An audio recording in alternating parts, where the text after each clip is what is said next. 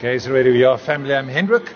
I'm at the Mr South Africa finals, and I have with me Mr Photogenic. Please introduce yourself.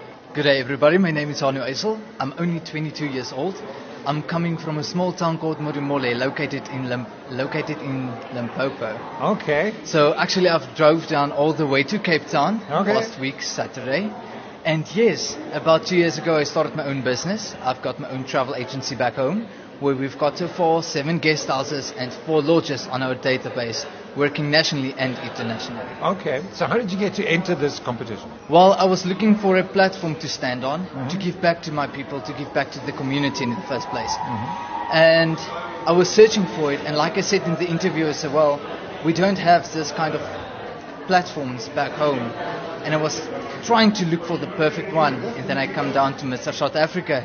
So I've tried my best, enter, and here I am tonight. Well, Mr Photogenic, that means you take beautiful pictures. Yes. Okay.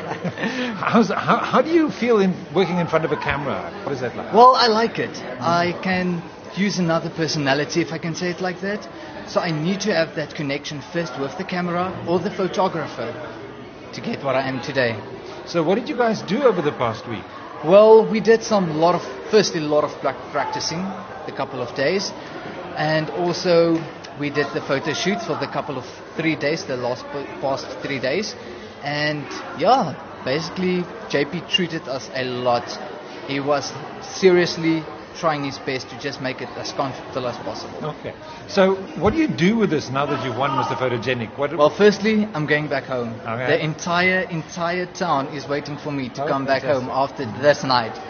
And then I've got 4 projects that I'm going to launch soon, in the next month or so, and we're going to go full it.